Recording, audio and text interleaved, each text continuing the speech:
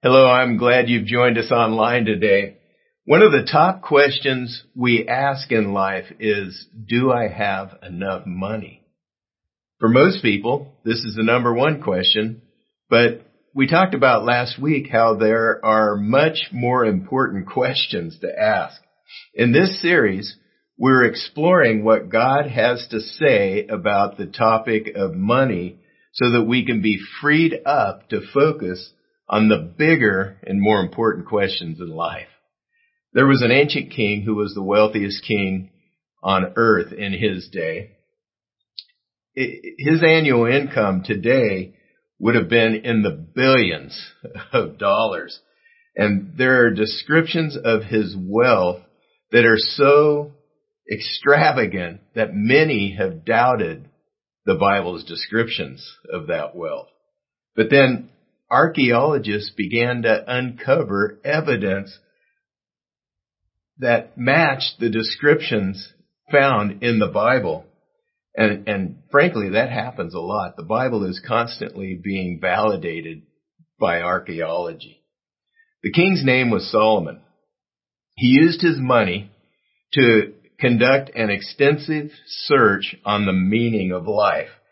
And he tried all the paths that people try today.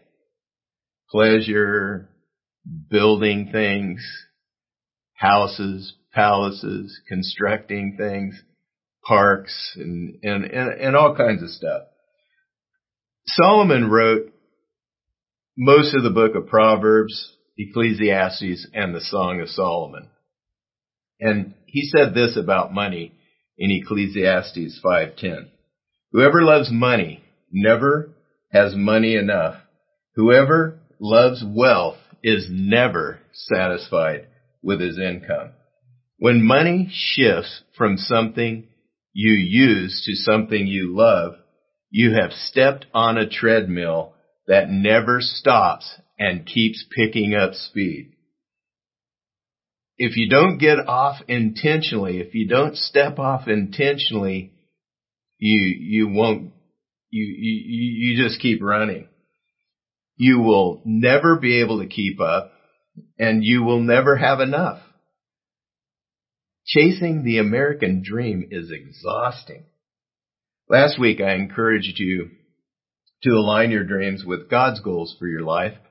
And if you do, He promises to take care of your needs and to give you peace as you turn to Him and trust Him.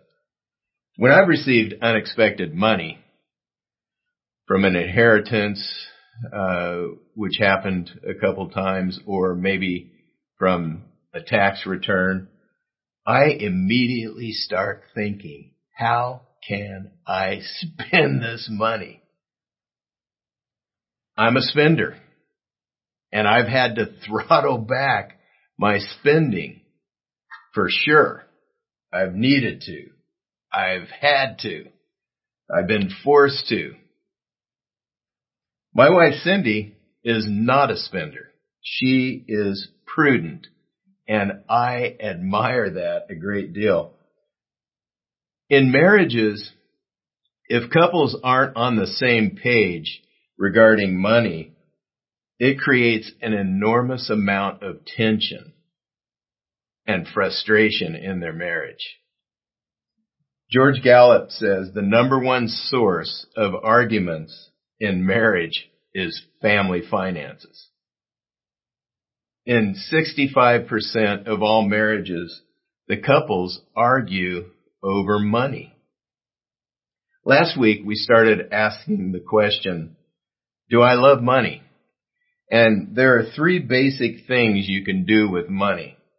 You can spend it, which focuses on the present. You can save it, which focuses on the future, or you can give it, which focuses on another future, we said. This is no surprise that Americans put spending at the top. And God gives us a list of priorities for what we should do with money. He reverses most people's native reflexes, which are to spend. His priorities are to give. then spend and save. Save and spend, whatever order you put those in. There are three ways also that we can get money. That we can get money. Earn it, receive it, or borrow it. Today we're going to talk about number 3, debt. Borrowing money is not crossed off of God's list, but it comes with all kinds of warnings about the danger it represents because it doesn't line up with reality, and we're going to talk about that in a moment. Our culture has ignored these warning signs for the most part. We borrow so we can spend. We go into debt so we can have the kind of lifestyle that we want. We want it. The term for this is consumer debt. Instead of living inside the boundaries of the income that God has provided for us, we borrow money to simply increase our lifestyle far beyond the boundaries of the money that we have. It turns out that my knave instincts as a spender match most of the U.S. Consumer debt in our country is at a meteoric all-time high of $14.9 trillion. Around 2008, it was $2.5 trillion. And that was an 82% increase from 2000. It is just going sky high, the amount of debt, the consumer debt that we have. Our current condition is a debt crisis. Americans are drowning in debt. And this commercial cracks me up. Let's watch it together. I'm Stanley Johnson. I've got a great family. I've got a 4-bedroom house in a great community. Like my car? It's new. I even belong to the local golf club. How do I do it? I'm in debt up to my eyeballs. I can barely pay my finance charges. Somebody help me. Need a smart way to consolidate your debt? At LendingTree.com, banks compete, and you choose the loan that's right for you. When banks compete, you win at LendingTree.com. Today we're going to look at the dangers of debt and how to get free from debt. The Bible has a lot to say about this. First, there are many warnings in Scripture about the reality of debt.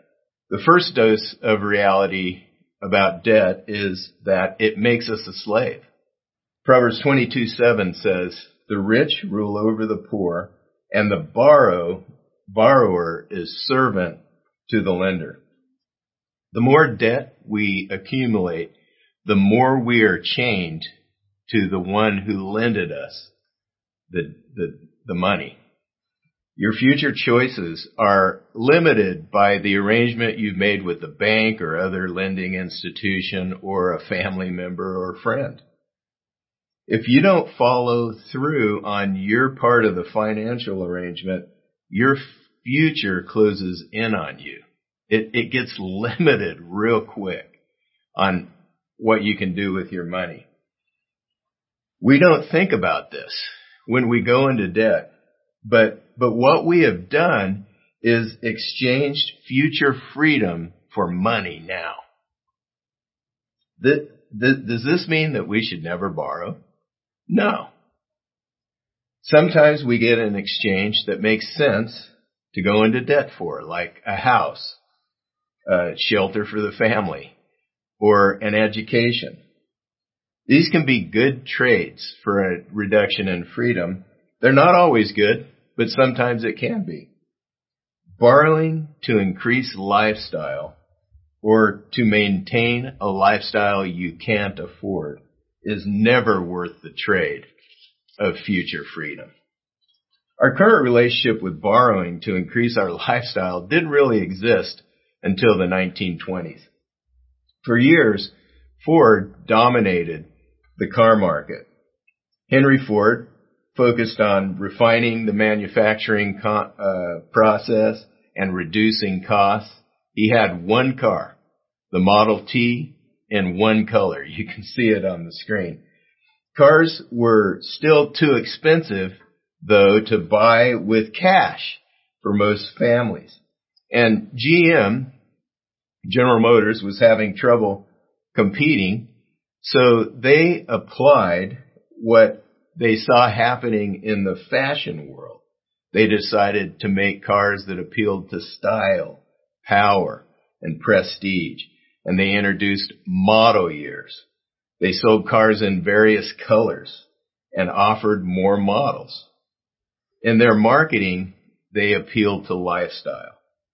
To help people buy cars, they created the General Motors Acceptance Corporation, GMAC.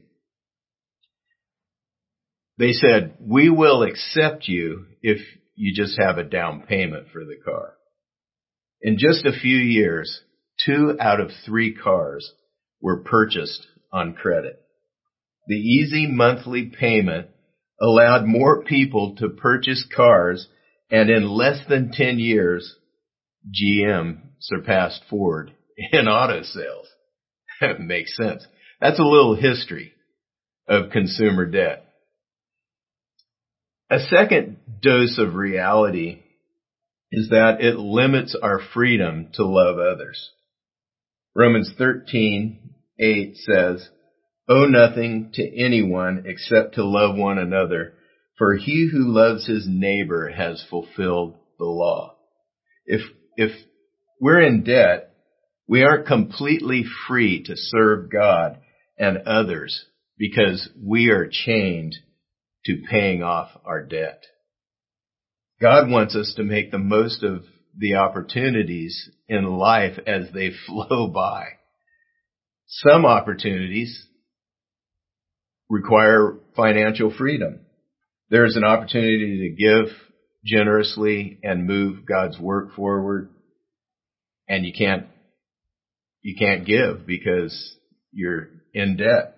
Or there's an opportunity to travel to a conference to learn, or a need surfaces from a family member or friend, and you can't help because you're in debt. Before you borrow, realize that you are exchanging future freedom for money now.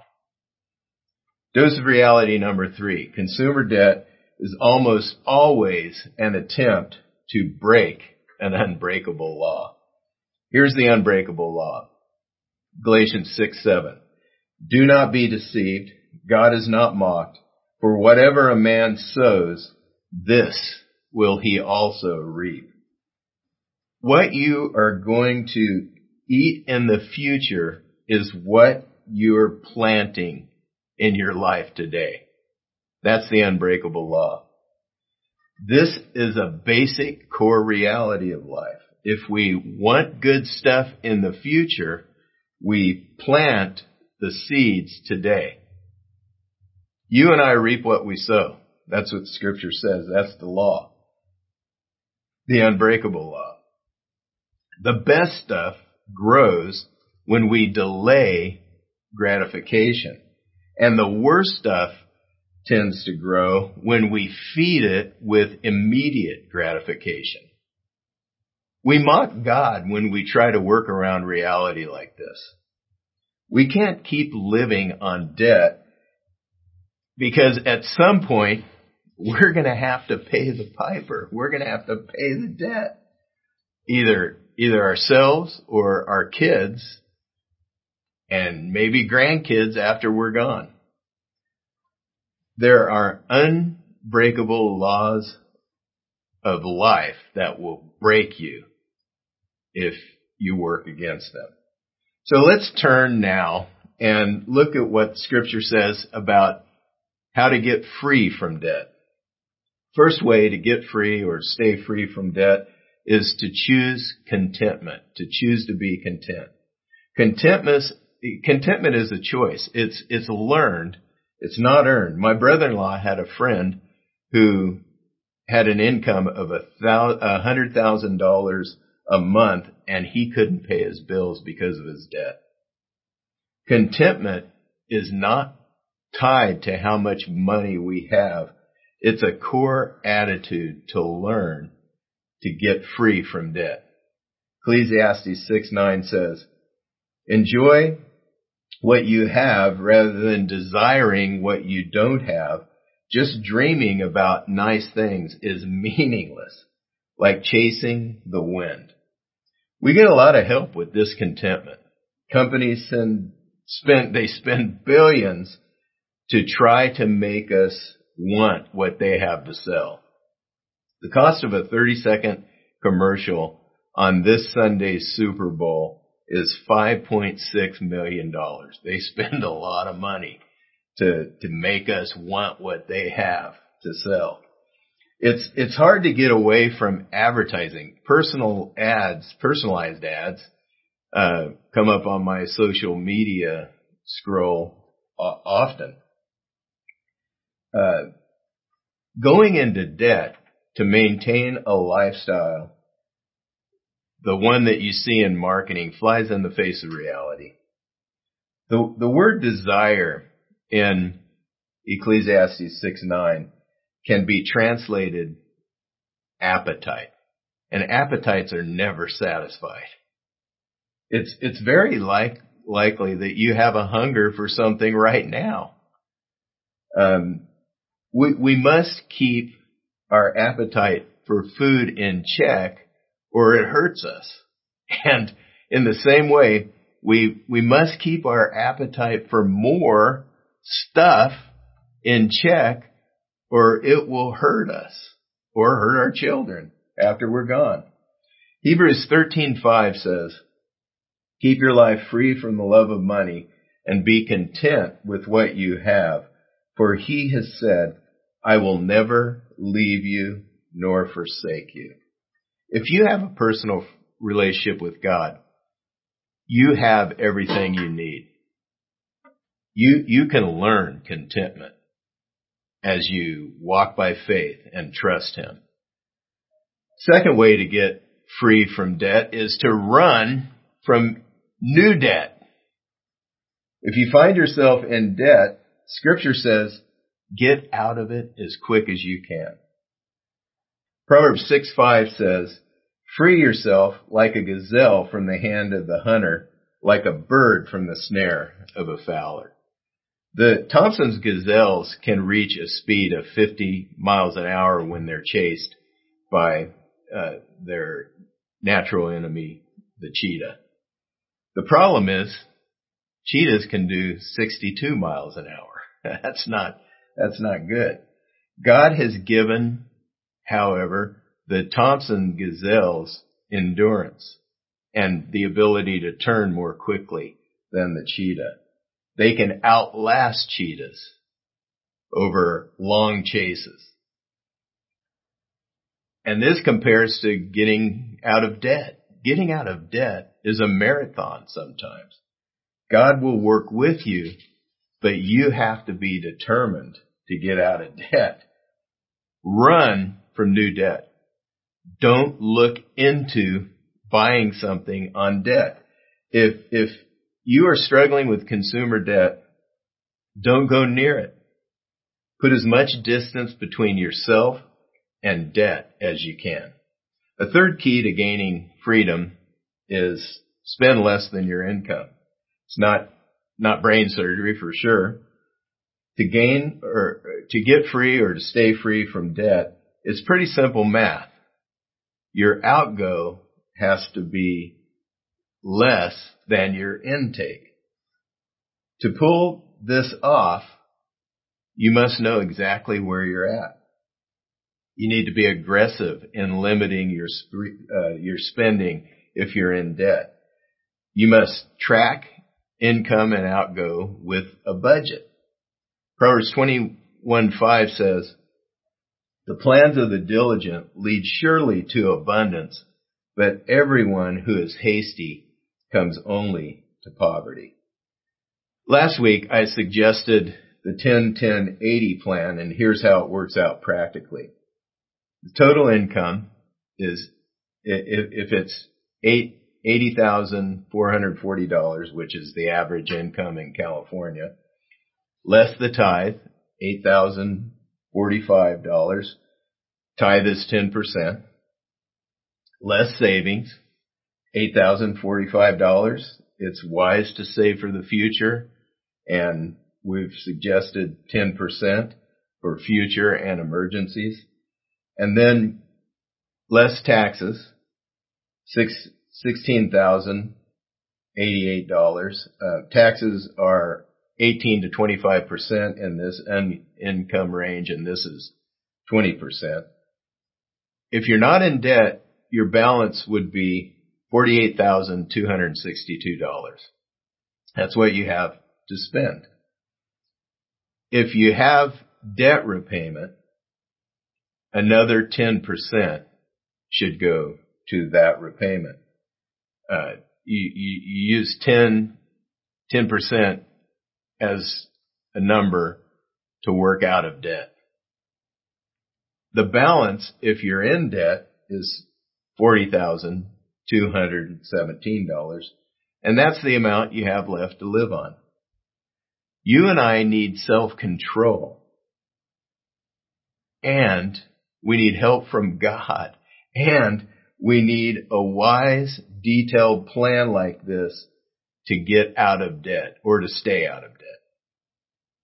Debt is not forgiven in Scripture. It can be used wisely, but if you have trouble with credit cards, you should probably go on an all-cash basis until you're dig out of the hole. The final thing to get free from debt is to give to God first. This is totally counterintuitive, but here's the promise you see in Proverbs 3, 9, and 10.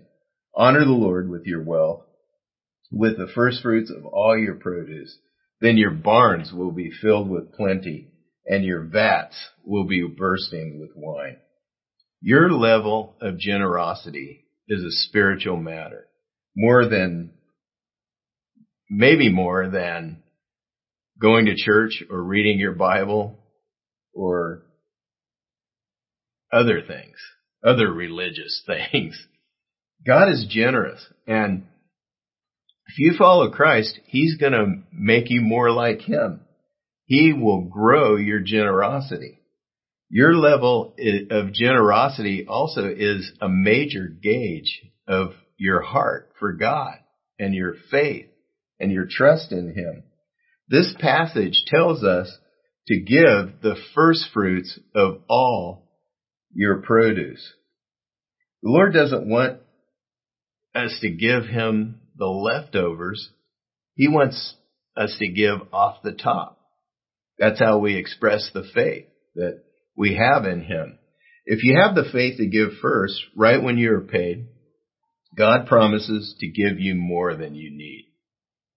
Then your barns will be filled with plenty. This is how you find out God is real. Money, your finances are a very interactive way of discovering the reality of God, that He works when we do what He says. You give to Him first, you limit your spending, and you watch Him work to provide over and above what you need. Your vats will be bursting with wine. It's a scary thing to give off the top because it's a big risk. But if you shrink back from the risk, you never find out what God can do, and you don't experience how real He is. He is real, and He has made these promises, and He comes through on those promises. If you're buried in debt, it's tempting to hold back on giving until you get free from debt.